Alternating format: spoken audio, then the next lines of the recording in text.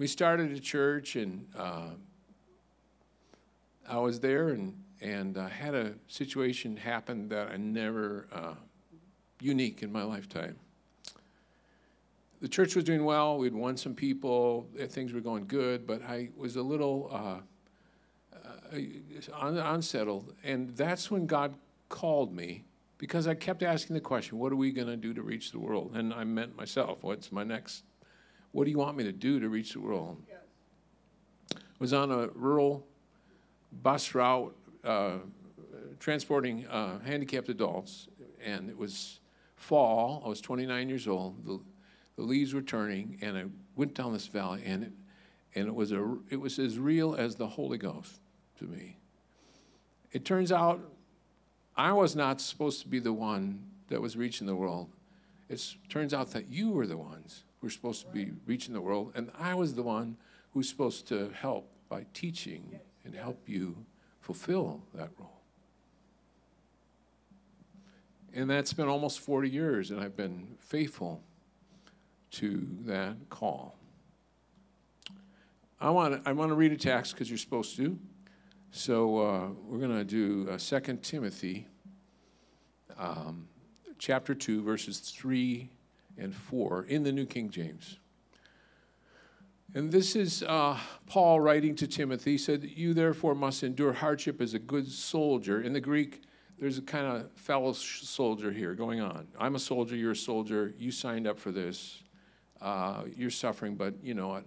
Guess what? I'm about ready to lose my head, so be a fellow soldier here. And then, verse 4, "No one engaged in warfare entangles himself with the affairs of this life, that he may please him who enlisted him as a soldier." I want to speak to you on the subject, fighting the good fight. Fighting the good fight. In this passage, Paul deals with several things. He deals with what it means to be a soldier as an example, what it means to be a farmer as an example, what it means to be an athlete as an example. And he returns to those often, but he's not trying to promote people into agrarian pursuits, nor make them a winner in a race, nor cause people actually to join the Roman legion. He's using it because there are parallels in the Christian life in all of these areas. And particularly today, we're going to focus on what it means to be a soldier. I could bore you to death about the Roman legion. I will try to keep that very brief. But landowners at this time were the ones who were volunteering to be a part of the Roman legion. And the Roman legion, you essentially made a sacred trust and commitment. And so it wasn't like these barbarians that were going, charging into the lines. Roman legion soldiers were scary in another way. They never blinked when they killed you. Just another thing I'm doing. Another day at work. They fell out of place because someone took their place. They marched, and they had this, it was all training. And so they're taking a castle, and they're doing fiery darts and arrows. Hey, up, the signal. They put like all their shields above them, called a testudo, like a turtle. And they moved in rhythm, and they lost their individual identity when they signed up to be a part of the Roman legion. They were part of a cause that was bigger than themselves. I did a lot of study too, and I could tell you a lot of stories. We don't have time. I started doing knights, like we're talking about 1000 AD and what it meant to be a knight. And that is the coolest thing, chivalry and all of that. I'll tell you a couple things.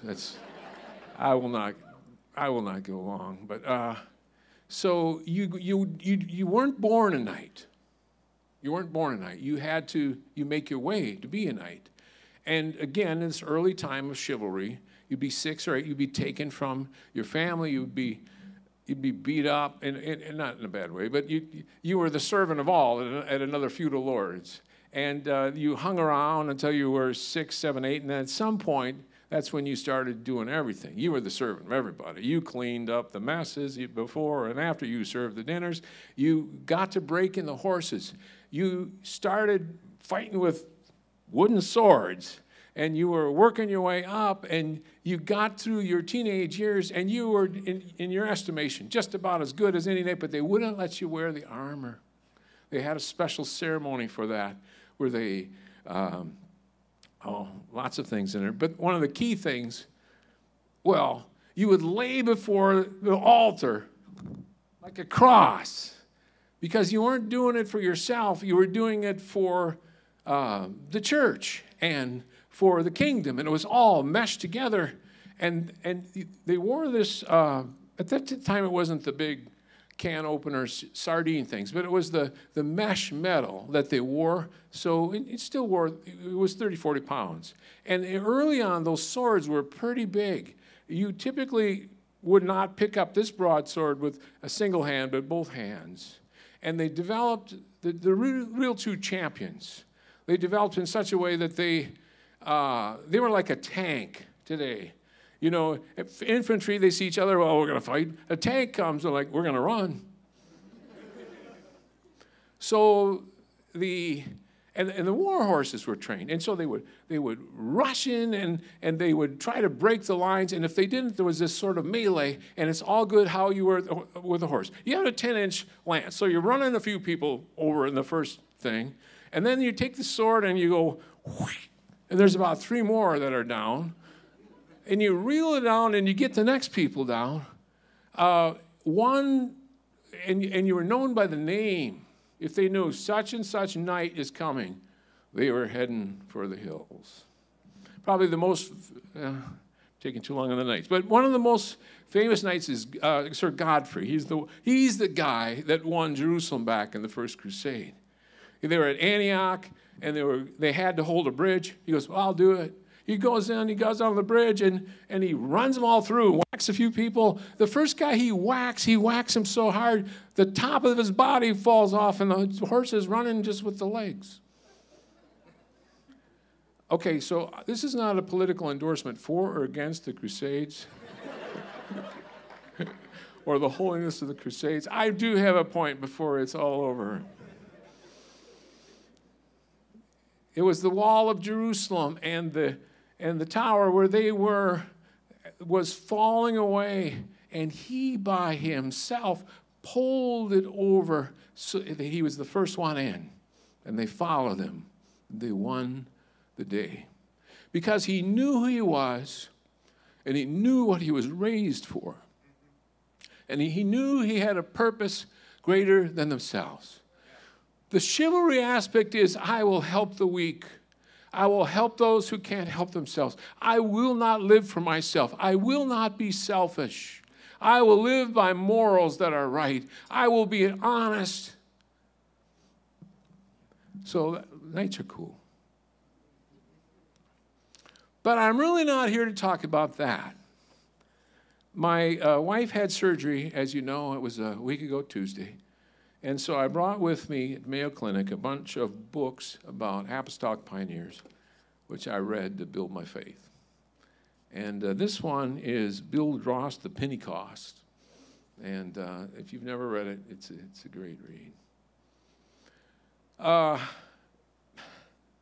couldn't help, and I'm trying to figure out who actually wrote this, because it was based on cassette tapes, and somehow his wife was involved, and somehow this other couple was involved. And then you got Wynn Stairs doing the thing. And everybody, whoever was writing all this, is supposed to be somewhat autobiographical, kept saying how average he was. How he didn't have all these skills, you know. And Wynn Stairs, he says, yeah, he's a 15-year-old guy. He says, I want to be a missionary. I go like, well, maybe. Like, what? What is that? He's the director of missions, you know. It's like, what? And anyhow, I got to tell you how he got the name Bill Dross, The Pentecost. It's just not on my notes, and I don't have time for it, but it's just so cool, I have to tell you. He started in ministry, and his idea was, if there's service going on, I'm going to be there. If there's people that need Jesus, he started his own Sunday school class. He was like this soul winner, and that's what he cared about. And he wasn't really apparently that good a speaker, I guess, if I can read between the lines or even like believe half of what the thing is saying. But he was a man of faith. He was a man that believed that God would do what he said he would do. So they asked him to come and go to this mental institution to pray for somebody there. He didn't know anybody there, and he went in, and the people that were inside said, one guy said, I know you, you're Bill Drost. And pretty soon, like 3 or 4 people were doing Ring Around the Rosie around him going, Bill Drost, the Pentecost, Bill Drost, the Pentecost. So that was Satan's taunt, but then he went and prayed for someone, and the devil came out of him, and that man was released. And so he used Satan's taunt as kind of like it was a nickname for him. You call me what you want. You can make fun. But I am Bill Drost, the Pentecost. I'm getting to a battlefield. I never really understood why he signed up for World War II. I don't think he did. He was already enlisted when he realized, I got to kill people. I can't do that. So he prayed the entire time so he wouldn't have to kill anybody. And lots of things happened, which he didn't have to kill anybody. Thank the Lord. All right, so he's out on the battlefield, and they're going into Germany, and people are like, it's littered. The battlefield's littered with people. And they have to blow up this bridge. So they send the first guy out with the dynamite. He's dead. And they send the second guy out with the dynamite. He's dead. Drost, go out with the dynamite. So I will pick up the story here and read it.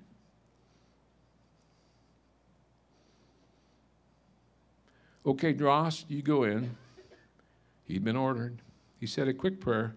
Lord, if I have to be hit, don't let me be wounded here in the field so that someone will have to look after me. I want to die instantly. Then, without hesitation, he moved out from the cover with head held high, speaking in tongues. If ever he appreciated prayer in the Spirit, he did now. Tracers flew about him. Bullets pitted the ground before and behind. Still, he held steady pace, hardly aware of the screaming machine guns and stuttering rifles around him. He reached the rock and placed the explosive charge on it. Instead of beating back to cover, he raised his hands and worshiped God in tongues, glorifying for his goodness. And then he saw a vision in the sky.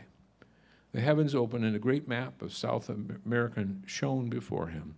All the northern part, which is Colombia, was ablaze with fire of spiritual revival. And with the vision came a still small voice. I've called you to South America. This is where I am taking you. I'll skip the part. He realizes when he gets back safe to the line that he has to tell his fiancée he can't marry her because now he's called somewhere else. The vision set Bill thinking he must write to Ruth and tell her it was all off because he must go to Colombia as a missionary. He shared his vision with her in a letter. Unbeknown to Bill, about the same time that he had his vision, Ruth was attending a meeting at a Bible school. She received a call to go as a missionary. The very day he wrote to her, she was writing to tell him to forget about her since she had received a call to South America.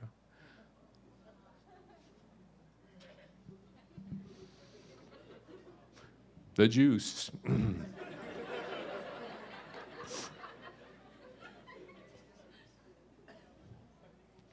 My wife says, don't do a drama unless there's romance in it, or I'm not coming.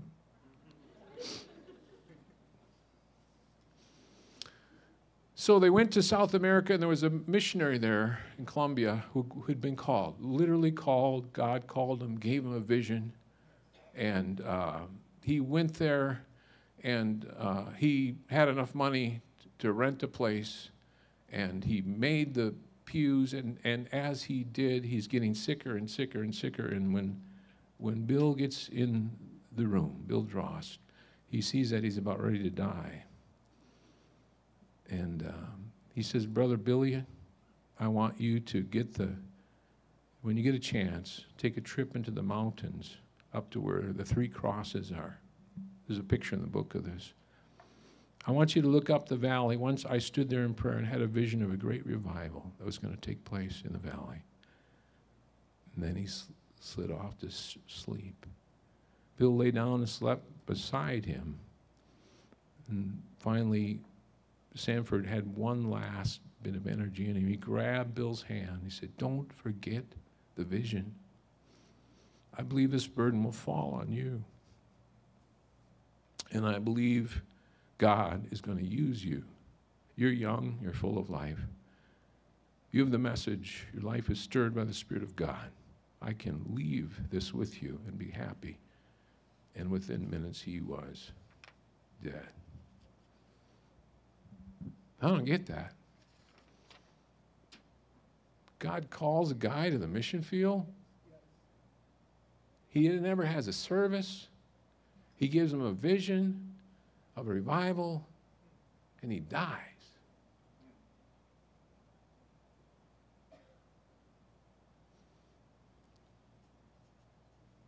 Endure hardship as a good soldier of Jesus Christ.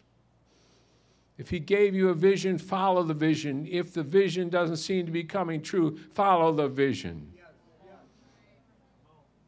I remember Brother Tenney, I asked him one time, I said, I thought when I got older I would have less vision, and I have more dreams than ever before. He says, oh, Brother David, that's so simple. That's not for you. That's for the next generation. I do not laugh at the battlefield.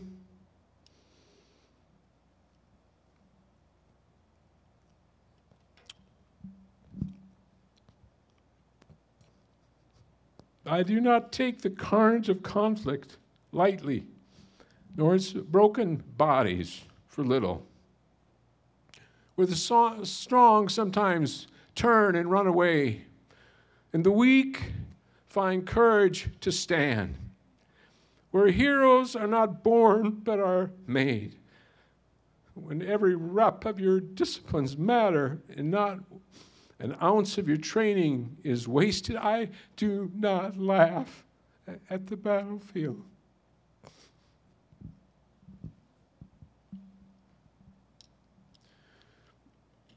Other missionaries might send a servant to get food because the Protestants, they'd sick the dogs on them and throw rocks. And when they had the service, there would be 250 people outside and 7 inside, and there was no breakthrough. And somebody wrote him, and he said, there's this big latter rain. I'll send you a ticket. You can come. And he tells his wife, I'm going to go to Texas because God's moving there, and maybe we can get something going. He goes to the mountain, and God says, what are you doing here? And he said, well, I need the Spirit. He says, you have the Word. They wrestle back and forth, and he goes back, and he has a word from God. The next time he speaks, he sees a vision of a fire falling down. There's a murderer in the crowd. And his son sees the same vision, and immediately the Holy Ghost starts falling. 7 people get the Holy Ghost that night, and a great revival comes. There's a 17-year-old girl who's from the mountains, and she says, I want to go testify to my people. She goes back and testifies to her people, and instead of killing her, there's a great revival. Bill Dross goes up, and he preaches to them. And there's threats, all kinds of threats. There's more like threats of gunfire in this thing than you can. I mean, I don't know how many times his life was threatened. He would baptize them even with their guns on. I mean, he was fearless. Whether he had lots of speaking talent, he could hardly speak Spanish. They said his Spanish was terrible. He could hardly do stuff. But he didn't care. He'd given up his pride a long time ago. I'm going to do what you ask me to do. God made a great revival. They had their first national convention, and while it was going on, there was a teenage boy named Lionel, and he was visiting the 97-year-old pastor, and there were 5 guys on horses, and they said to him, they said, Bill Dross is a gangster, and he says, I will not deny my faith in Jesus Christ. And they said, well, we'll show you. And they tied him to the end of their horse and they drug him. And then they stopped. Will you deny the Lord now? No. Will you deny the Lord now? No. And they did that, and he got weaker and weaker. And finally, they brought him near his home, tied him to a tree, and they said, will you deny the Lord? No. And 5 of them, each one pumped a bullet in his body.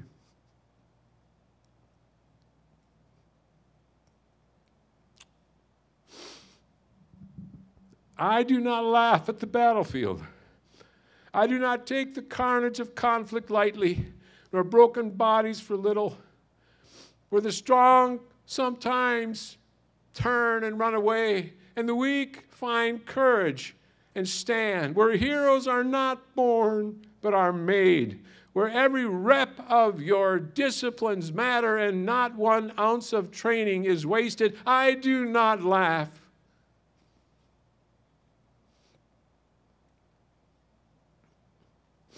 Martin and Alicia were in the church. Alicia stayed home so he could be a full-time evangelist.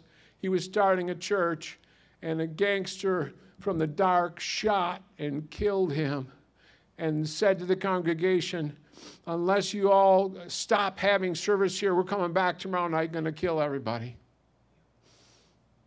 And Bill Dross said, we're having service. And the revival fell.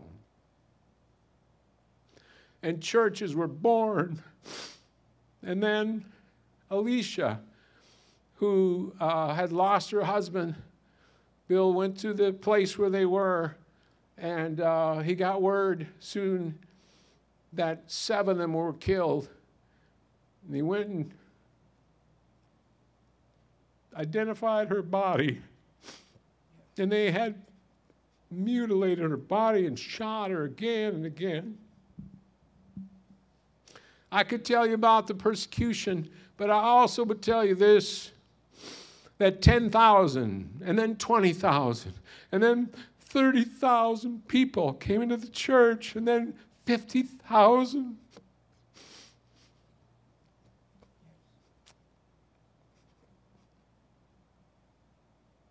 I do not laugh at the battlefield. Sometimes I ride to school with Jeremy Painter, need to ride, and we talk about a lot of interesting things, but he usually has some kind of shtick of what he's thinking about. And a couple different times, he said to me, he said, Brother Norris, we're not doing a good job in the UPC. We don't highlight the need for teaching. He said, do you know it takes 10,000 hours? 10,000 hours to become competent at something. And what are they learning? They don't even know the Bible. They come and they're what are they doing here? And how are they spending their time? And how are we promoting teachers? Like I could do something about it.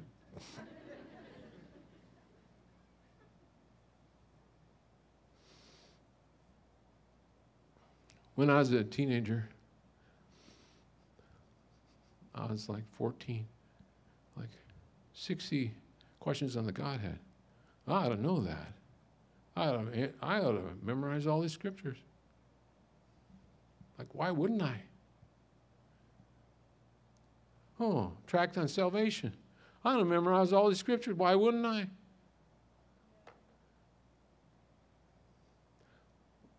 I was a Bible quizzer. I turned the music on. I went downstairs. I would memorize. This was olden days Bible quiz. We had no quiz cards. I cut out little cards. Not with a chisel or anything like that. It was ancient. I went to class, and I wrote the notes down, and then I typed up the notes with a typewriter. Some of you don't know what a typewriter is, but I had a typewriter.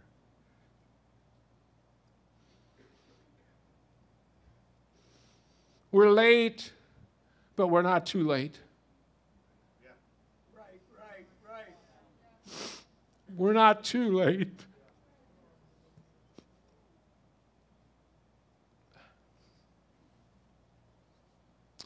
Before I had that call to work in Bible college ministry, I was talking to a missionary about how we're going to reach the world. And he said, are you called to be a missionary? It sounds like you really need to be a missionary. I said, oh, no, God's never talked to me about that. He said, have you ever volunteered? I said, what? Yeah. God's not going to take anyone against their will. Have you ever volunteered? No. What if you gave 30 days and you listened to the Lord and say, is there something you want to tell me? Is there a way you want to call me? Is there something you want to do? And you volunteered. And I said, okay. And nothing happened in that 30 days. But then after that is when God spoke to me. And when he first spoke to me, I said, nope. It means I'd have to go work with my grandfather. And I can't do that, Lord. But I don't want the blessings of this church to be lost. So I yield myself to whatever it is you have for me. And God gave me a love for the calling that he called me to. Need that sword. McQuay, come up here. You bring the sword? No, McQuay, you come. I'll get someone else to bring it.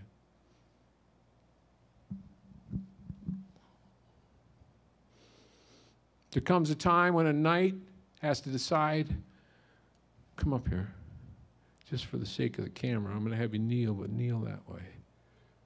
Thank you. Kneel right down there, face the audience. There comes a time when a knight has to decide, I'm done playing with the wooden sticks. I appreciate polishing armor. I don't really like cleaning up after the horse, but I'll do it. But now I'm ready to give my life. I'm ready for every day to be a dedication. I want to live and breathe the calling that I have received. I will say yes.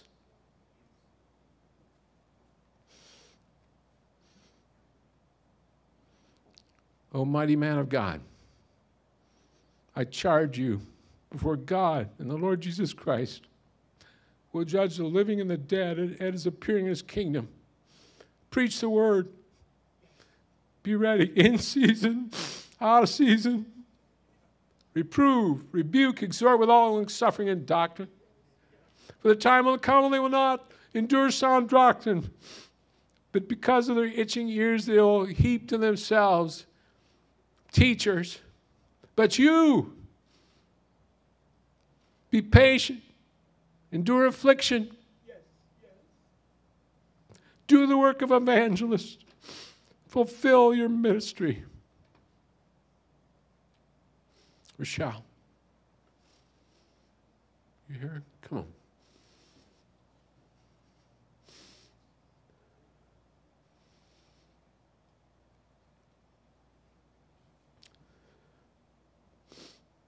Neil.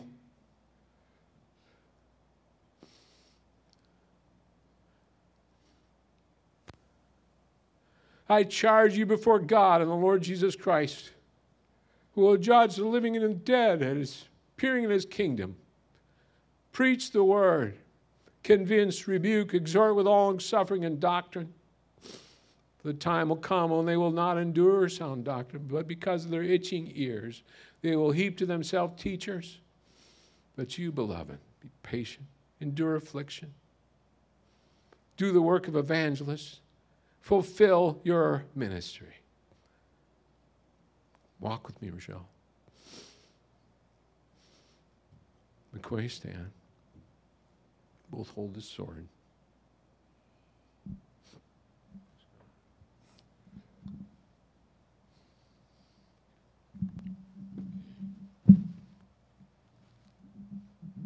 The persecution in Colombia was tremendous. The girl that Brother Norris was speaking about, Eucardis, she was in our home in Ecuador many, many, many times. The Spirit of God actually emanated, radiated from her. She went back to her home in a little community called La Morena. She began to speak about the things that God could do and change the lives of individuals and provide a power that eternity would be their goal, and etc. Over 500 in just a few moments, or just a few days, were brought into the kingdom. But when God begins to move, the enemy releases all of his power. Persecution was started in La Morena,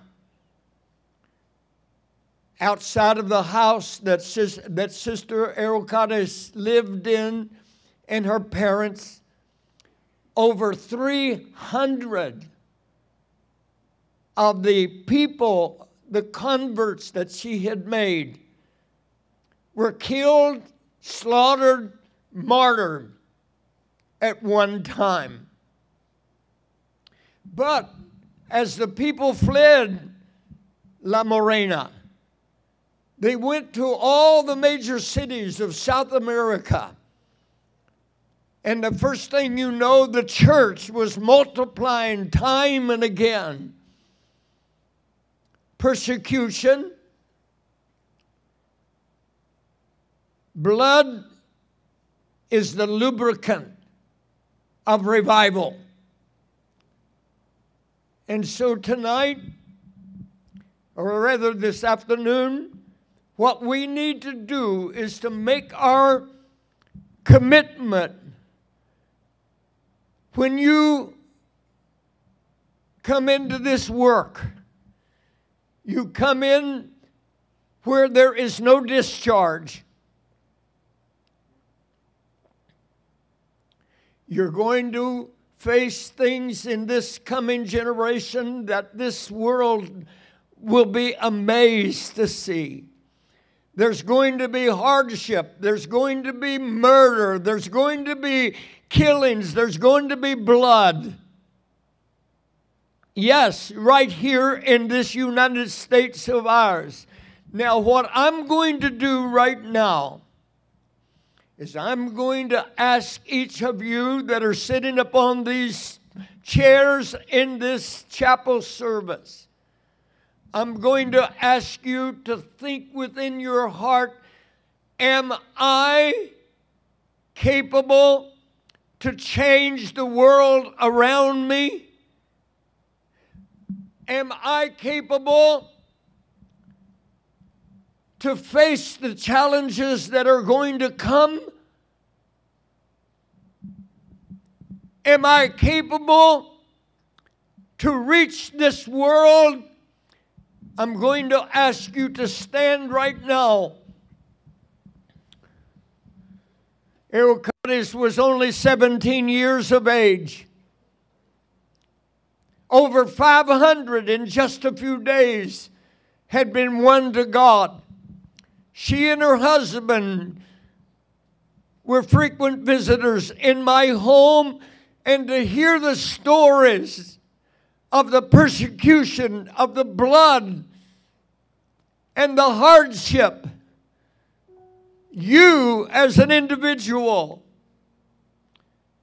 are here to prepare for this oncoming revival that this church has to have before His return. So I'm asking right now, make your commitment. Think about it. Am I capable of making this commitment? Am I capable to be a part of this oncoming generation that is going to reach our world before His return, I want you, if you're able to say yes, I want you to walk up to this front, committing your life, answering the challenge. I cannot tell you how many times that Sister Scott and I had to run for our lives in Ecuador. I remember one particular time that I had to pick her up because she was falling, and I carried her into the nearest refuge in order to save our lives. I've had a revival. I've had a rifle pointed at me. Stop your preaching. But you've got to face the challenge with a commitment. I'm going to continue. I will not let the stones cry out. Now, I'm asking you right now, let the Lord speak to your heart.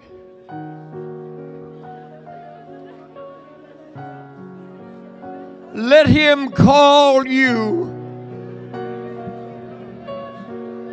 Let Him commit you. Be committed to His cause.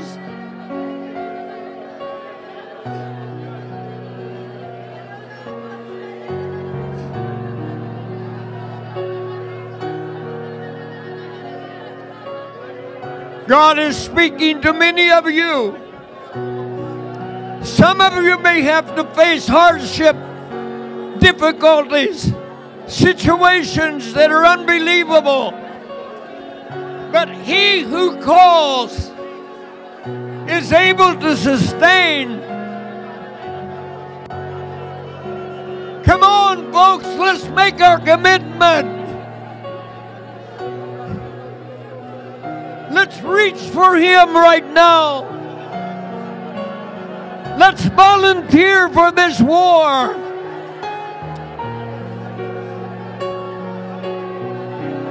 Lord, let your Spirit fall like a blanket upon this congregation. Speak to us, Lord. Powerfully motivate us. Reach for us, Lord.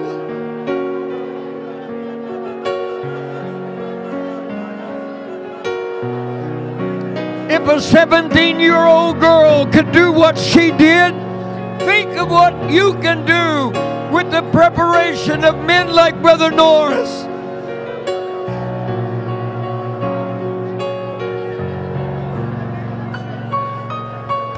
Lift that heart.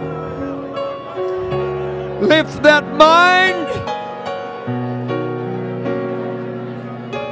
Reach for Him. He's calling. He's appealing.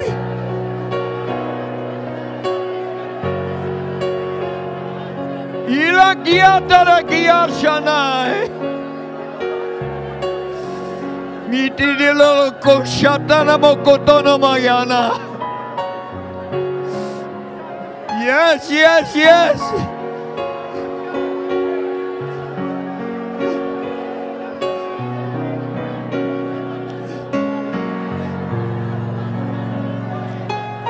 Lord, let your Spirit reach out and touch the hearts of these precious people. Lord, let us be able to say yes. Yes.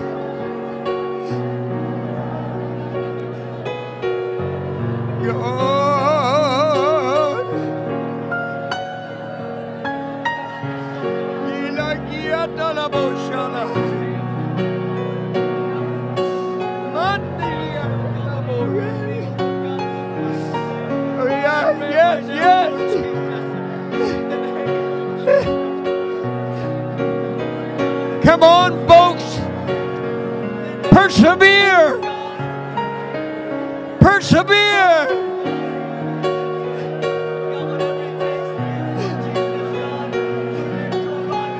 Let your heart speak. Let God communicate.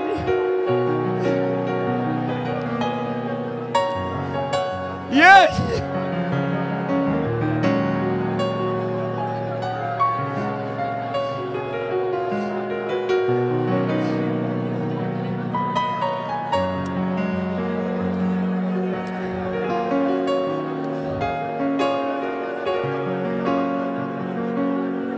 Don't forget that blood and persecution is the lubricant of revival. Be willing. Here am I, Lord. Send me.